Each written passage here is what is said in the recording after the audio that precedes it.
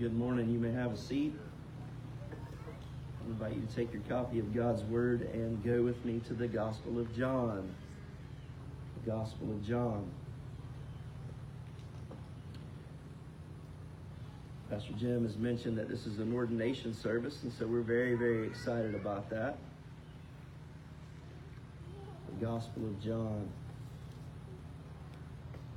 We're going to look at a large chunk of Scripture together this morning. We'll start in John chapter 1.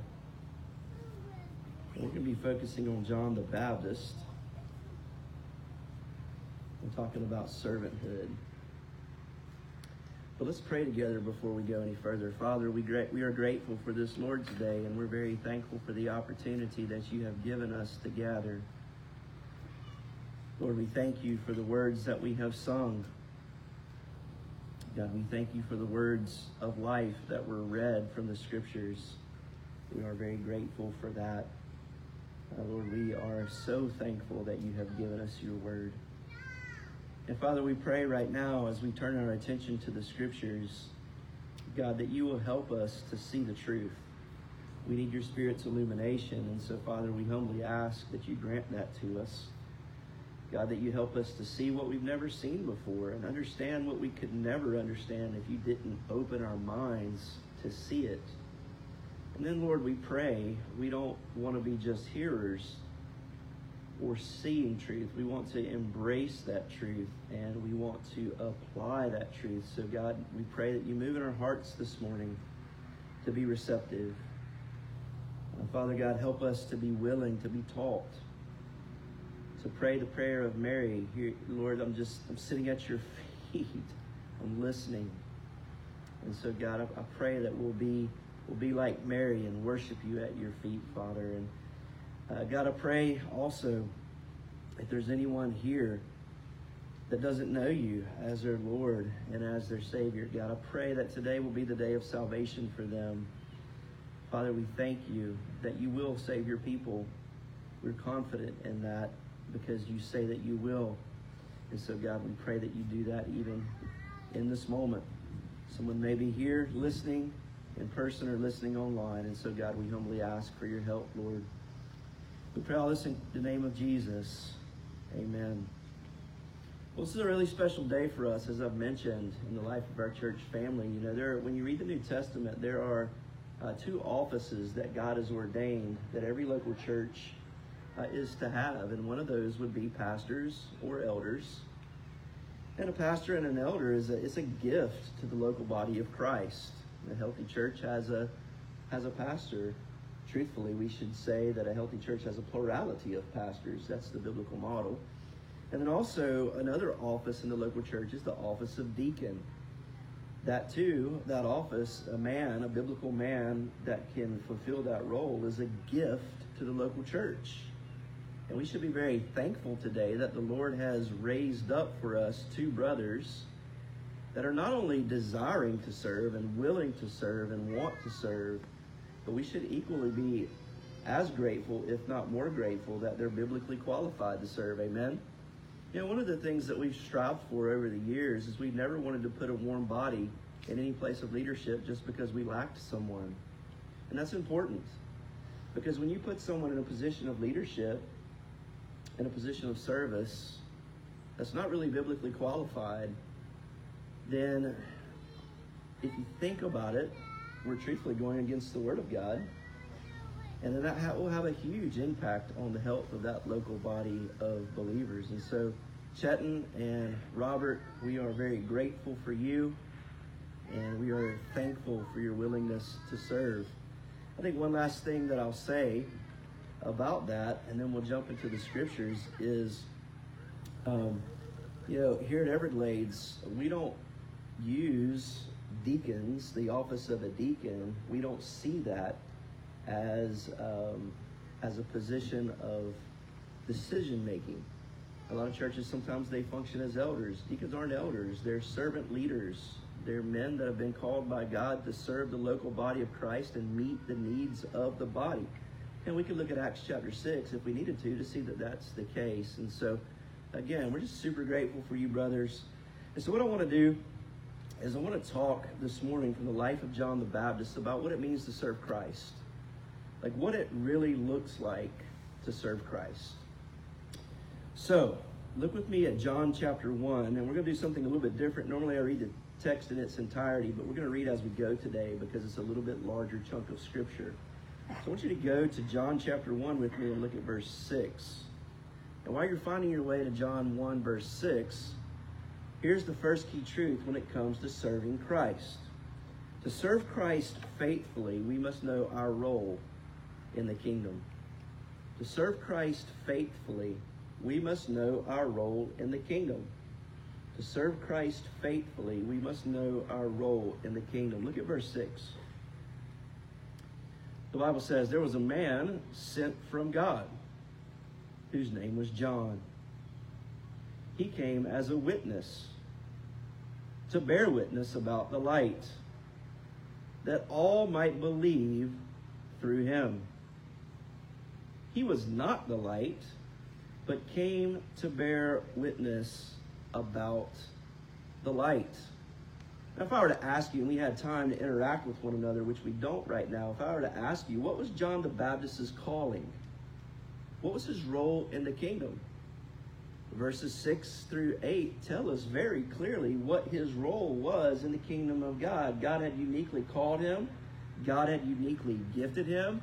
Certainly God had empowered him with the Holy Spirit to fulfill his role and to fulfill his calling and to fulfill his mission that he had for him, which when you look at the text, notice what it says.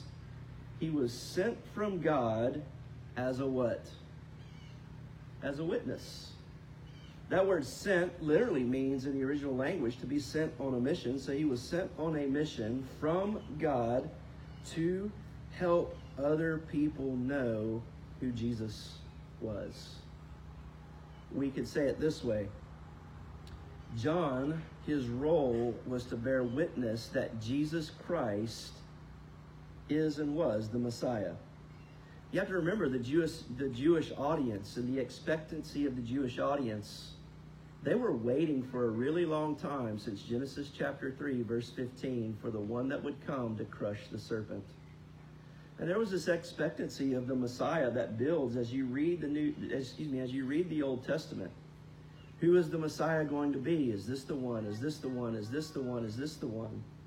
And when you come to John the Baptist, his role was to bear witness, to testify that Jesus was in fact the Messiah. That's what he says. In fact, in verse 8, it's really helpful when you look at verse 8 because John tells us that John the Baptist was not the light, but he came to bear witness about the light. And we know this because we've learned this over the years. Anytime that something's repeated in the scriptures multiple times in a short span of verses, it's repeated for emphasis. It's to drive home a point. And the point that the Gospel of John, John the Apostle, the beloved apostle, is trying to make to his audience is that John's role in the kingdom was to point to King Jesus. That's what his role was. You say, well, why? Why is that so important? Look back at the text. There was a man sent from God whose name was John. He came as a witness to bear witness about the light. Now here's the purpose of why he came. Notice what it says. That all might what? That all might believe. So John was called by God, equipped by God, empowered by God, sent by God to testify that Jesus is the Messiah. You know, one of the most important questions every person has to answer on the face of this planet in their life is, who is Jesus? You have to come to grips with that. You have to answer that. And everybody answers that question in a different way. Some people say he was a good man. Some people say he was a good teacher. Some people say he was just a prophet. But John says, yes, he was good and righteous. Yes, he was the prophet that Deuteronomy 18 prophesied about, that there would be one that would come that would be greater than Moses. but he is more than those things only, because he's also God. He is the Messiah. He is the one that the Jews were waiting for and looking for and longing for. And that's what John's role was. His role was to bear witness that Jesus is the Messiah. You know, here's the reality for us, though. We're called to make disciples that make disciples, correct? You know what one role that we have that's very similar to John the Baptist's? We too are called to do what? Bear witness about the light. Bear witness about the Messiah. Bear witness about the fact that Jesus is the Messiah. So, Robert, Chetan, it's very clear when you look at the book of Acts. You can see Philip as a deacon bearing witness to the Ethiopian eunuch about Jesus being the Messiah.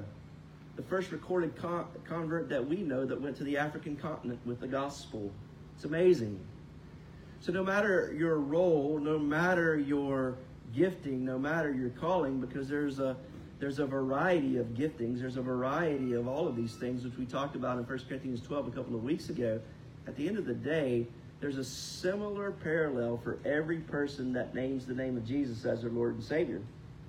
And it's that we are all to bear witness to the fact that Jesus is the Messiah. So I want you to think about this.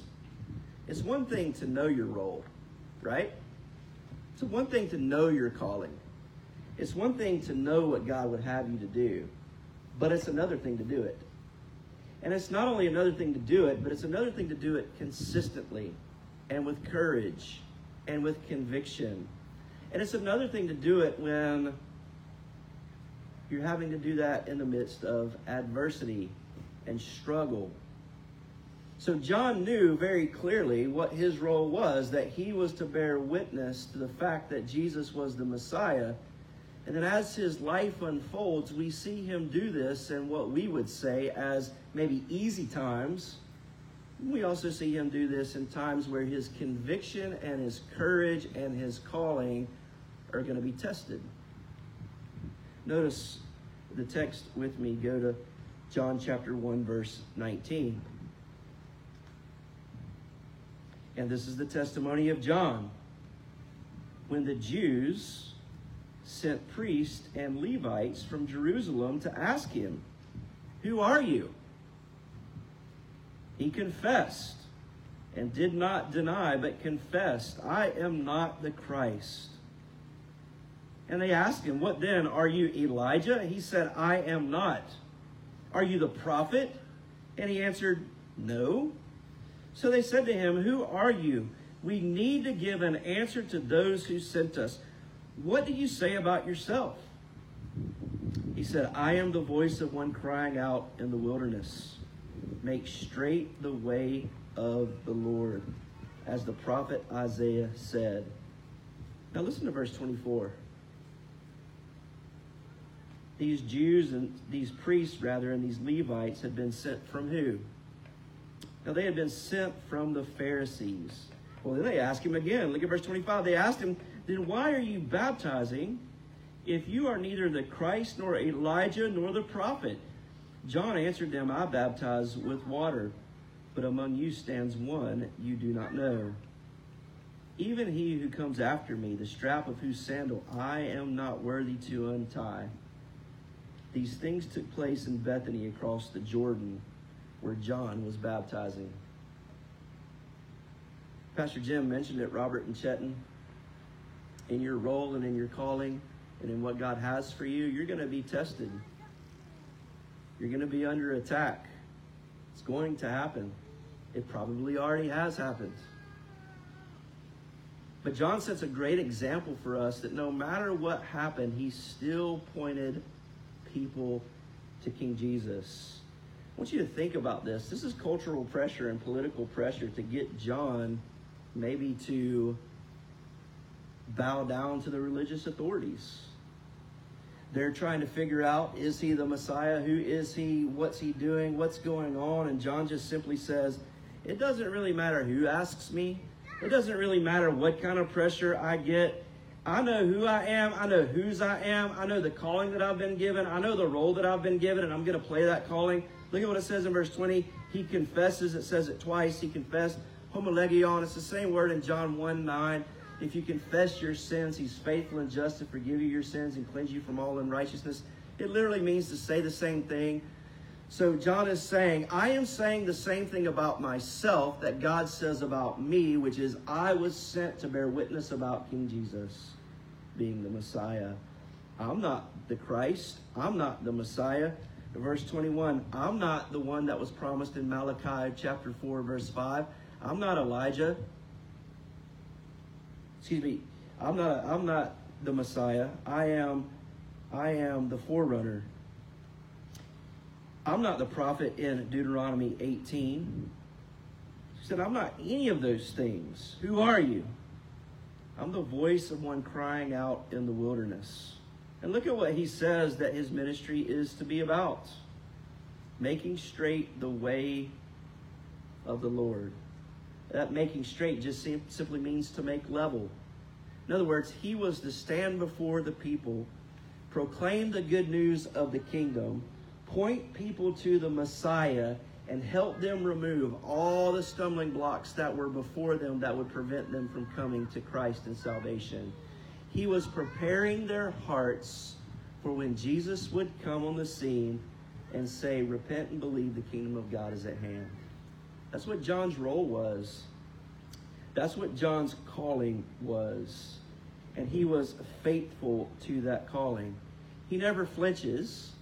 He never compromises. He never takes credit either. We'll talk more about this in just a minute when we talk about humility. But I do want you to begin to think about this now. We could say in human terms that John had a very successful ministry. But it was never about John. And it was never about his ministry. And it was never about the crowds. It was never about his influence. It was always about Jesus. John said, basically, my life, my purpose, my role, my assignment is not to take glory for myself, but to point to Christ. John also basically said this: because I know my gifting, because I know my calling, because I know my placement, because I know my role in the kingdom, I'm not trying to be somebody I'm not either. I'm just being who God's called me to be. I'm just being who God's made me to be. I'm doing the assignment that God has for me. He was faithful, and his faithfulness flowed out of knowing his calling. So I wonder this morning, do you know what God's called you to do? This is bigger than just Robert and Chetan. This is for each individual Christ follower. Do you know what God's called you to do? I tell you one thing in love that he's called you to do. He's called you to do more than just come and sit. He's called you to serve. He's gifted you. He's given you his Holy Spirit to live inside of you. He's forgiven you. He's your king. Do you know your role in the kingdom? Do you know your gifting and your calling? There's no Christian that gets a free pass on that. And it doesn't matter your age either. The Bible's filled with examples of teenagers that serve the Lord faithfully. And even children. One of my favorite stories in all of the Bible is when Naaman, remember the story of Naaman when he is baptized or dipped into the river Jordan and is cleansed from his leprosy? If you remember the story, do you remember who told Naaman that there was a God, there was a man that could help him? It was a little girl. It was a little girl. There's a little girl that said, there's someone that can help you. There's a God above that can help you. So it doesn't matter your age and it doesn't matter your gifting. But my point is, do you know your role? Do you know your gifting? Do you know your calling? If you don't, then I want to encourage you to figure that out. Because if we're going to be disciples that make disciples and serve the kingdom of God, everybody has a part to play. And everybody's part may be different. There was only one forerunner, John the Baptist. There hasn't been another. Right? There's only you. There won't be another. God has gifted you and called you and equipped you for such a time as this to take the gospel to a lost world. We were meeting yesterday morning with Providence Outfitters and organizing a few things. And we were talking about at some point in time just about the darkness of our culture. And then we just looked at each other and we said, man, what a great opportunity we have. You ever thought about that? We have an unbelievable opportunity before us because the light shines brightest, not necessarily during the day, but the light shines brightest when? In the dark. The darker our culture gets, the brighter our light shines when we're striving to walk in our calling and our purpose and our gifting and fulfilling our placement in the kingdom. And every single one of us have that. So, to serve Christ faithfully, you need to know your role. Don't wait until tomorrow to do what you can do today. Find out what the Lord has for you to do. In fact, look at verse 29. It's a different day, but John's the same person.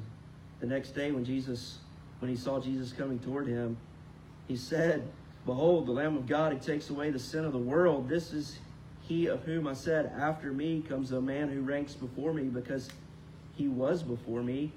I myself did not know him, but for this purpose I came, baptizing with water, that he might be revealed to Israel. And John bore witness. I saw the Spirit descend from heaven like a dove, and it remained on him. I myself did not know him, but he who sent me to baptize with water said to me, he on whom you see the Spirit descend and remain, this is he who baptizes with the Holy Spirit. And I have seen and I have borne witness that this is the Son of God. So for John, it wasn't just one day. It wasn't just on Sunday. It wasn't just on a Monday, or it wasn't just Sunday and Monday. It was Sunday through Saturday. Rinse and repeat. His life was a life that was marked by faithfulness and walking in what God had for him day by day by day. Every day that passed, he did the exact same thing, which was pointing to King Jesus. Secondly, to serve Christ faithfully, we must know the Messiah. We must know the Messiah. To serve Christ faithfully, we must know the Messiah. Now, I mentioned this earlier. The Old Testament saints were saved just like we are. Everyone has been saved that is saved. Everyone has been saved by grace through faith in Christ alone. The Old Testament saints looked forward to the Messiah's coming. They were placing their faith and trust in the Messiah that was to come. And so for John the Baptist, I want you to think about this. There's some unique things we don't have time to go into regarding John the Baptist, but I do want you to understand this. He had to be saved just like everybody else. Right? Is Romans 3 true? For all have sinned and fall short of the glory of God. It didn't matter what his role was. It didn't matter what his gifting was. It didn't matter what his empowerment was. The reality is he still had to bow his heart to King Jesus. He still had to accept him as his Lord and Savior. He still had to know the Messiah personally for himself. Just like you do. And just like everyone else does as well. I want you to notice the text. Look back with me at verse 31. John 1:31. Look at what he says. I myself did not know him. What does that mean? What that's getting at is the fact that even though John had been called by God to bear witness that the Messiah was coming, he did not necessarily know who the Messiah was. Did he know who Jesus was? Yeah, they were related. But did he know that Jesus was the Messiah? No, he did not. In fact, he tells you when the lights went off in his brain and when the dot connected in his heart. And it was when he was baptizing. And he tells the story basically in verses 32 and 33 of when Jesus came to him to be baptized. Do you remember that story? When Jesus comes to John and asks to be baptized, and John's like, no, I should be baptized by you. And John's like, no, you need to do this. You need to baptize me. And then after he baptizes Jesus, do you remember what happens next? The Father speaks from heaven. It's a passage that really clearly proves that our God is a triune God, because the Spirit descends on Christ. God the Son is there, and God the Father speaks from heaven. Very important. The Father is bearing witness about Jesus that he's the Son of God and that he's the Messiah. He's the one that was sent into the world. And John looks back on that moment and says in 31, I did not know who he was until I baptized him, and then I heard the voice from heaven bearing witness to the fact that Jesus was the Messiah. Now here's my point. At that moment in time, John, no different than the Pharisees, no different than any other person, no different than you, had to wrestle with, do I believe that Jesus is the Messiah? He had been waiting. He had been longing, just like every other Jew. And John baptizes Christ. The Father bears witness. This is it. This is the one. He's the Messiah. He's the one that we've all been waiting for. Jesus is the Son of God. And John, in his heart, had to do the very thing that the Pharisees also knew and rejected. John believes. He's like, yep. Because the Father bore witness. Jesus is, I believe, the Messiah. It's super important. I want you to notice what else John knew about Christ because of all of this. Look back at verse 30. First of all, he says, this is he, talking about Christ, of whom I said, I'm bearing witness to the light, that after me comes a man who ranks before me. You do understand that it had been several hundred years since a prophet had spoken to the people of Israel. You do understand that the Pharisees were nervous and scared and did not know what to do with John. One reason why they sent Levites and priests, because all the people held John in esteem. They were scared because of the people's opinion of John. They knew that he was a prophet. They knew that he was a good man. They knew that he was preaching the gospel. And it had been a long time since a prophet had been before the people of Israel doing what John was doing. You do understand that there was a lot of people that had been coming to hear John.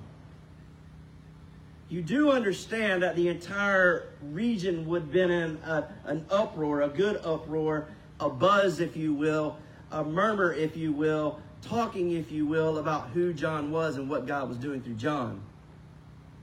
This is what I'm trying to tell you. He knew his role. His role was to point to Christ. He knew who he was. I'm here to point to Jesus, not make this about me. Because look at what he says. What does he say about Jesus? Jesus does what? He ranks before me. You know what he's saying? He's saying the same thing the author of Hebrews said. Jesus is better. He's saying the same thing that the writer of Colossians said. Jesus is preeminent. He's number one. He is above all. You know what he's saying? He's saying what the writer of Philippians said, that he is the King of kings and the Lord of lords, and at his name every knee will bow in heaven and on earth and those under the earth. Jesus is preeminent. That's what he's saying. Notice what else he says about the Messiah. Not only does he say he is the Messiah, he's saying that this Messiah is preeminent. He's even more ranking higher than me. Notice what he talks about next, because he was what? He was before me. Isn't that awesome? He's proclaiming the eternality of Christ. He is proclaiming the divinity of Christ. That Christ was in the flesh. God in the flesh with skin on so we could see him and not be consumed. that he could walk among us and minister to us as humans.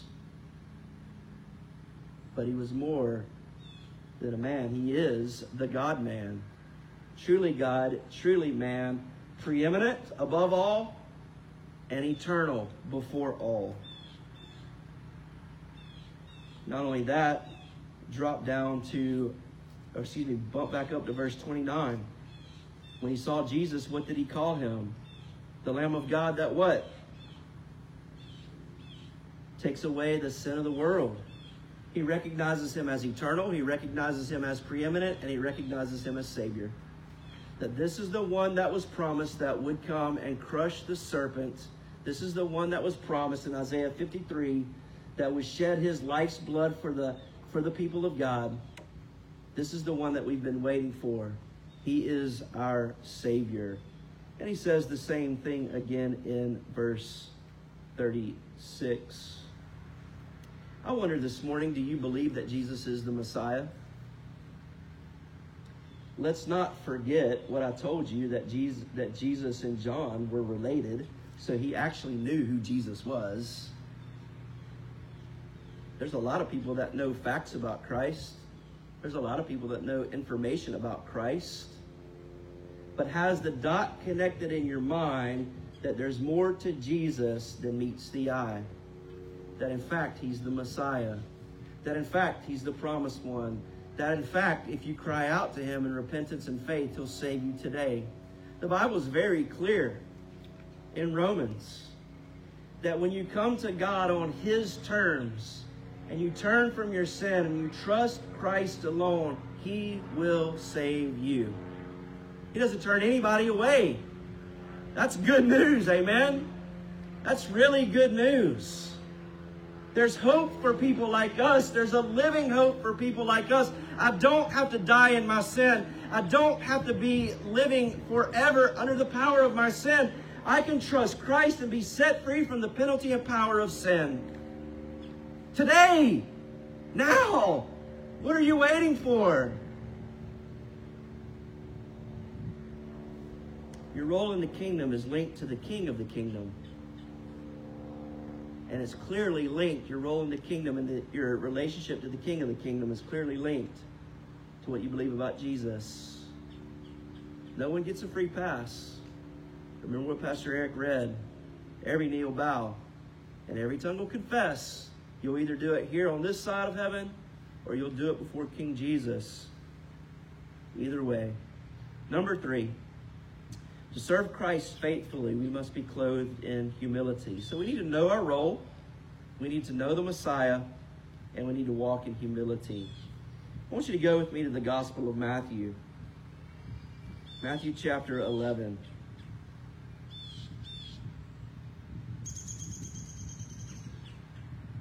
Jesus says something interesting about John the Baptist. John chapter 11, verse 11. I want you to see it. I want you to feel the weight of what Christ says about John. You could read the book of Revelation in those first couple of chapters and see very clearly that Jesus has a lot to say about his people. He has a lot to say about those churches. He has a lot to say about you. He has a lot to say about me. And that's enough to put the fear of God in us, isn't it? That's enough to know that Jesus has an opinion, a right judgment of who we are and whose we are and all of those things. And this is what he says about John. Truly I say to you, among those born of women, there has arisen no one greater than John the Baptist. That's a powerful statement. May that be said about us, that we would walk in humility, that people would recognize the humility that we possess. Go back to the Gospel of John with me for a few moments. I want you to think about this. There's a lot that we could say, but I want to focus in on the fact, I've already alluded to this. You can go to Mark chapter 1, verse 5. Pastor Eric has preached on this eloquently earlier in his study of the Gospel of Mark. But if you went to chapter 1, verse 5, you would see where the Bible tells us that all the region of Judea and Jerusalem were going out to John to be baptized by him. So just a pile of folks. There's a lot of people that were going out to John. And I want to submit to you this morning that one of the greatest ways that we see the humility of John displayed, we could talk about his martyr's death, right? We could talk about that. King Herod beheaded him for truth. And that's a great display of humility. We could talk about John the Baptist's preaching. We could talk a lot about the fact that he was willing to stand up before people and say, "Thus saith the Lord," and let all the consequences fall between the people and the Lord. That takes humility to be able to do that. And not say what you want to say, but to say what God says. But I don't have time to do that. Instead, I want to focus in on the humility that John displays, that Jesus comments on what we just read in regards to the crowds. We live in a day where we just love numbers, don't we? Think about this. Somebody asks you, "How is church today?" And typically our response is something like this: "It was good. There were a lot of people there." Why do we do that? Why do we try to figure out how good a service is based on the numbers that were there? Is not everybody an image bearer, Jonathan? We talked about that yesterday. Does not everybody deserve to hear the gospel? Does not everybody deserve to hear the Bible preached? Whether it's 1, whether it's 5, or whether it's 1,000. Why is it that we estimate the work of God by the amount of people that's in a place? I've told you this 1,000,000,000 times. You could have a pile of people and church could be deader than a doornail. The number of people that are there is not the litmus test on whether or not something is healthy or alive. So we have to be careful. And so one of the things that happens here, and I think it's really helpful for us in the scriptures, is this. This is amazing. This is good for our hearts. John's ministry in numerical size actually decreases. It doesn't increase. I guess in modern vernacular, Pastor Eric, we could say he preached down a crowd. What was his role? Point to Jesus. What was his role? Preach the kingdom of God. What was the role? Preach the gospel. Point to Christ. Point to Christ. Point to Christ. Point to Christ. And while he was doing that, so many people came. Then the Messiah comes on the scene, and so many people stop following John and start following who? This is why Paul told the Corinthians, "I preach the word of God to you so that your faith does not rest on men, but rests on God." Why is it, for crying out loud, when a preacher leaves, the church attendance stops? Perhaps, in many cases, not all, it's because the people are following a preacher, not God. I'm of the conviction that I lead like I'm going to be here forever till the Lord calls me home and maybe I die in this pulpit. Or I lead like I'll be gone tomorrow. Because it's not about me, but it's about positioning the church to be healthy so that it continues on long after I'm gone. Heaven forbid I'm not here, or Eric's not here, or Jim's not here. And some of you say, "Well, they're not here, so let's just stop and let's go somewhere else." No! God's placed you here. He's gifted you here. He's equipped you here. He's called you here. He's given you a role here, no matter what it is. And John's role was to not increase numerically, but decrease numerically. There's nothing more challenging for a leader than to watch people leave your ministry to go somewhere else. That'll put you in check. Put your heart in check. Am I willing to keep serving and keep pointing people to Jesus, even if I'm like John the Baptist and it decreases? Let me show you what I'm talking about. Look back at John chapter 1, verse 35. The next day, again, John was standing with 2 of his disciples, and he looked at Jesus as he walked by and said, "Behold, the Lamb of God." The 2 disciples heard him say this. Oh my, look at the verse. And they what? which means they left who? They left John. Verse 38, Jesus turned and saw them following and said to them, "What are you seeking?" And they said, "Rabbi, where are you staying?" He said to them, "Come and you will see." So they came and saw where he was staying, and they stayed with him that day, for it was about the 10th hour. One of the two who heard John speak and followed Jesus was Andrew. Isn't that interesting? If you know anything about Andrew, Andrew was known for bringing people to Jesus. In fact, it doesn't take long. Who does he bring to Jesus? Look at the text. Andrew was whose brother? Yeah, look what he does. He first found his own brother Simon, and he said to him, "We have found the Messiah." Who pointed him to that? John. Are you okay to be the kind of person that just points people away from yourself and point people to Jesus? Are you okay with that? You should be. You need to be. You ought to be.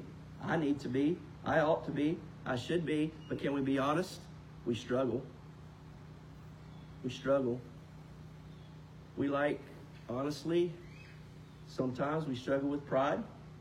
And that's a hard thing for us to do. We want to increase, but often we're not willing to decrease. Look at verse 41. He first found his own brother Simon and said to him, "We have found the Messiah," which means Christ. He brought him to Jesus. Jesus looked at him and said, "You are Simon, the son of John. You shall be called Cephas." We know how the story unfolds for Andrew and Peter. Go to chapter 3. Keep in mind what I told you about Mark chapter 1, verse 5. And all the people that were coming to John. Look at verse 22, John 3:22. After this, Jesus and his disciples went into the Judean countryside. And he remained there with them and was baptizing. John also was baptizing at Aenon near Salim, because water was plentiful there. And people were coming and being baptized, for John had not yet been put in prison. What's the scene? What's happening in the story? What's happening in the story is John and Jesus are in the exact same place, baptizing people. That's the setting. Verse 25. Then a discussion arose between some of John's disciples and a Jew over purification. Verse 26. And they came to John and said to him, "Rabbi, he who was with you across the Jordan, to whom you bore witness, look, he's baptizing." What do they see? They're like, "Wait a minute. John, you're baptizing. Look over there. Jesus is baptizing." Now keep going. And what? All are what? Everybody's going to him. Are you the kind of disciple maker that makes disciples that's willing to point people to Jesus so that Jesus increases and you decrease, and so that the kingdom of God grows and it's not about you? John's modeling that for us right now. John answered, "Oh, Mr. Diefenbach, this is good theology right here. A person cannot receive one thing unless it's given to him from heaven." What does John recognize? This is a sovereign work of a sovereign God. The plan of salvation is unfolding, and all of it's going according to plan. The exact way that God's decreed it, the exact way that God ordained it. He would raise up a man named John to be the forerunner of the Messiah. And then there would be people that would come and listen to John. And then John would point people to Jesus. And his ministry would decrease. And Christ's ministry would increase. That's what's happening in this text. Verse 28. Yourselves bear witness. In other words, I've been telling you this all along. I'm not the Christ. I've been sent before him. The one who has the bride is the bridegroom. The friend of the bridegroom who stands and hears him rejoices greatly at the bridegroom's voice. Therefore, this joy of mine is now complete. The kingdom of God advances. Though John's ministry is decreasing, he's happy and rejoicing because Jesus' ministry is increasing. This is an amen, oh me moment. You ready? Maybe. Why is it so hard to be happy for other churches when they do well? All Are we not all part of the same kingdom? There are more pure and more less pure churches, but if someone's placed their faith and trust in Jesus Christ alone, they're our family. And regardless of the fact that there may be minor differences, we should be grateful when the kingdom of God advances. But why is it so hard for us? John models this for us. This brother, Eric, was just sold out, man. He just had one thing on his mind. That was King Jesus and the kingdom, and nothing else mattered for him. Here's the secret. Because of the humility, look at what it says. He must increase, but I must decrease. Miss Kim, when you look at this grammatically, it expresses continual action. It could be read this way. I'm paraphrasing. I live in such a way that Jesus is continually increasing, and I live in such a way that I am continually decreasing. Isn't that cool? What would it look like to be a church where we say, man, Jesus is increasing and we're decreasing? What would it look like in your family to say that Jesus is increasing and you're decreasing? What would it look like in whatever ministry God has given you to say that Jesus is increasing and I'm decreasing? I'm walking in humility. I'm walking in love. Again, Jonathan, we talked about this yesterday morning. There's a world that's starving to hear the gospel, that needs to see this in action. You talked about this yesterday. That's my challenge to you this morning, Robert and Chetan. Know your role. Know the Messiah. And walk in humility. And for the rest of us, that's our assignment as well. To know our role. To know the Messiah. To make the Messiah known. And to walk in humility. Let's pray together. Father, we love you. We praise you. We thank you for this day. I know that it's hot, Father, and I thank you for the patience of our church family, Lord. But we thank you, God, that you've given us a place to hear the gospel preach. God, I pray for Robert, and I pray for Chetan, and what you have for them, Lord. What a blessing. What a blessing for us. And I pray, God, this morning for the church, all of us. God, I pray, Lord, I pray that you bless us with yourself, that you help us understand our gifting and our calling and our placement, what you would have us to do, and that we never forget the Messiah. And then, Lord, that we walk in humility and love. That's my prayer for us all. And we pray this in the name of Christ. Amen. We're going to pray over Robert and Chetan now, so I'm going to invite you brothers to come back up. And then I also want to invite any other brother that may want to come and pray over them to come on up. So Robert and Chetan, if you'll come forward. Any other brother that may want to be willing to come forward and to pray. We'll lay hands on them and pray. You know, there's nothing really special about ordination in the sense that all we're really doing, if you guys will come back here, all we're really doing is recognizing what God's already said, which is God has qualified them, and we're recognizing in their service that they are ready to serve. So let's come in close. Chet and Robert, if you'll come over here. We'll have a prayer time. Israel is going to start us. And then I believe, are you closing this, Jim, or is it Eric? Okay. And then if any of you brothers want to pray in between Israel opening and Jim closing, you can feel free to do so.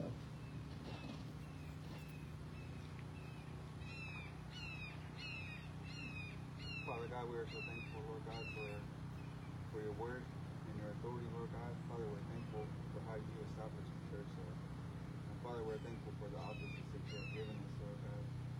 Father, we thank you for our pastors, Lord. Father, we thank you for these two men, Lord God, who have answered the calling of deacon, Lord. Father, we are thankful for what they have done, what they'll continue to do, Lord God. Father, we pray that they continue to be faithful, Lord God. Father, we pray that they continue to seek after you, Lord God, in all that they do in your kingdom and your righteousness, Lord God.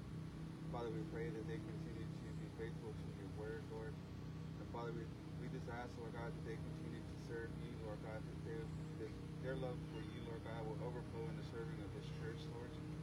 So, Father, we just pray a special blessing over both of them, Lord God. And Father, we just pray that they honor and glorify you in all that they do, Lord God. But may their lives be worthy and honoring and glorifying of you, Lord. It's in your son's name that we pray. Father, we come before you because we love you. We thank you. We thank you so much for Mr. Robert and Chet, Lord God. And thank you so much for their friendship. Lord, I'm thankful for their heart of service, Lord God. Thankful, Lord God. Thankful for their willingness to serve this church, Lord God, for the glory of your name. Father, I ask that you would have your way. Father, give them strength and power to persevere and to press on. Lord God, even when it's hard and difficult. And Lord God, when the enemy is attacking, Lord God, I'm so thankful that you are greater than our hearts, Lord God. And so I pray that you'd have your way. Would you help them to guard their hearts, Lord God, and keep them centered and focused on Christ so they can serve this body of believers well, Lord God. Lord, I thank you so much for just the message that we heard, Lord God. Thankful for all that you do. Thankful for the role that you've granted these two men.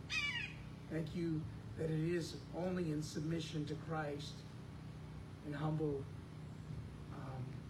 submission to Christ. I ask that you would have your way. Would you encourage my brothers? And Father, would you just give them strength? In Jesus' name. Father, I agree. Thank you, God, for Robert and for Chet. And God, we know that this is a work that you have done, that you've called them for such a time as this, called them to serve. And Father, they've answered that call. And now we pray that through your Spirit and through your word that you would continue to empower them and to equip them, that they would have the heart and the mind and the attitude of Christ, that they would consider the needs of others greater than their own, and that they would honor and glorify you by serving their church family well. They would see it as a joy and as a blessing. God, strengthen them, encourage them, bless them, Lord. We ask these things in the wonderful name of Christ. Father God, I just echo my brothers, Lord. Thank you, Father, for salvation, God. Thank you, Father, that you saw it fit to save us, God. It's by your grace and by your mercy, Lord, we're able to serve, God. God, I thank you for Chet. I thank you for his heart for your word, Lord. Pray that you would continue to grow him, Father, and that you would help him, Father, to walk in humility and to serve you, Lord, with all his heart. He would honor you in that, Lord. And God, I pray for Mr. Robert, Lord. I thank you for him and his heart, Father, to teach, Father, and to, Lord, he's just a loving man, Lord, and I love being around him, Father, and hearing him speak, Lord, and sharing his testimony, Lord, and how you've worked in his life, God. I pray, God, we would continue to use him, Lord. Thank you for this calling, Lord. Father, I pray that you help my brothers, Lord, in a time where they feel weak, Lord, that they would look upon you, Lord, that you would strengthen them, Lord. Thank you, God, that we could pray. Thank you that you have an open ear to your saints, Lord. Lord, I thank you for Everglades Baptist, Lord, and I pray that you would just enrich this church, Lord. Thank you for all that you do. I pray all this in Jesus' name.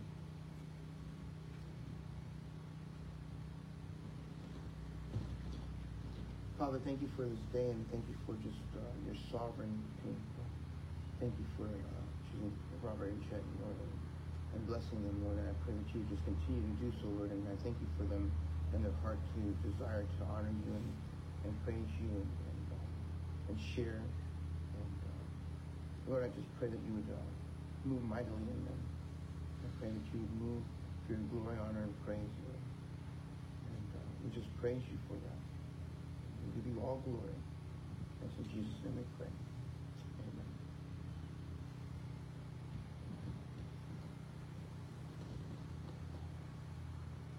Father, again, we thank you for the work it's been evident that you've done here at Everglades, and that you've provided a lineage that we can see in your family that you have meeting here. And Father, a few years ago, you called Israel to be our deacon, and he served faithfully. Now he's passing the torch, as it were, to Robert and Chetan. We see that you've called these two men and you put it on their hearts to serve. And Father, we thank you. And we bless you for that. And Father, we ask that you would be with these two men, Chetan Mobley and Robert Bradley, as they serve. Father, just help them in the days to come in all that they do. Father, help us as your people not to look on them as our servants, but that we serve alongside of them. And Father, we thank you for that, and help us to be a blessing to them as they are a blessing to us. And Father, help us to always be mindful that we're not to just look at each other, but we're to look outside of each other, to our neighbors and our loved ones, and across this planet that you've given us. And you've charged us to reach it for your glory and your honor. Father, help us always to be mindful of that every day. And Father, we just thank you for all that you do. In Jesus' name, amen.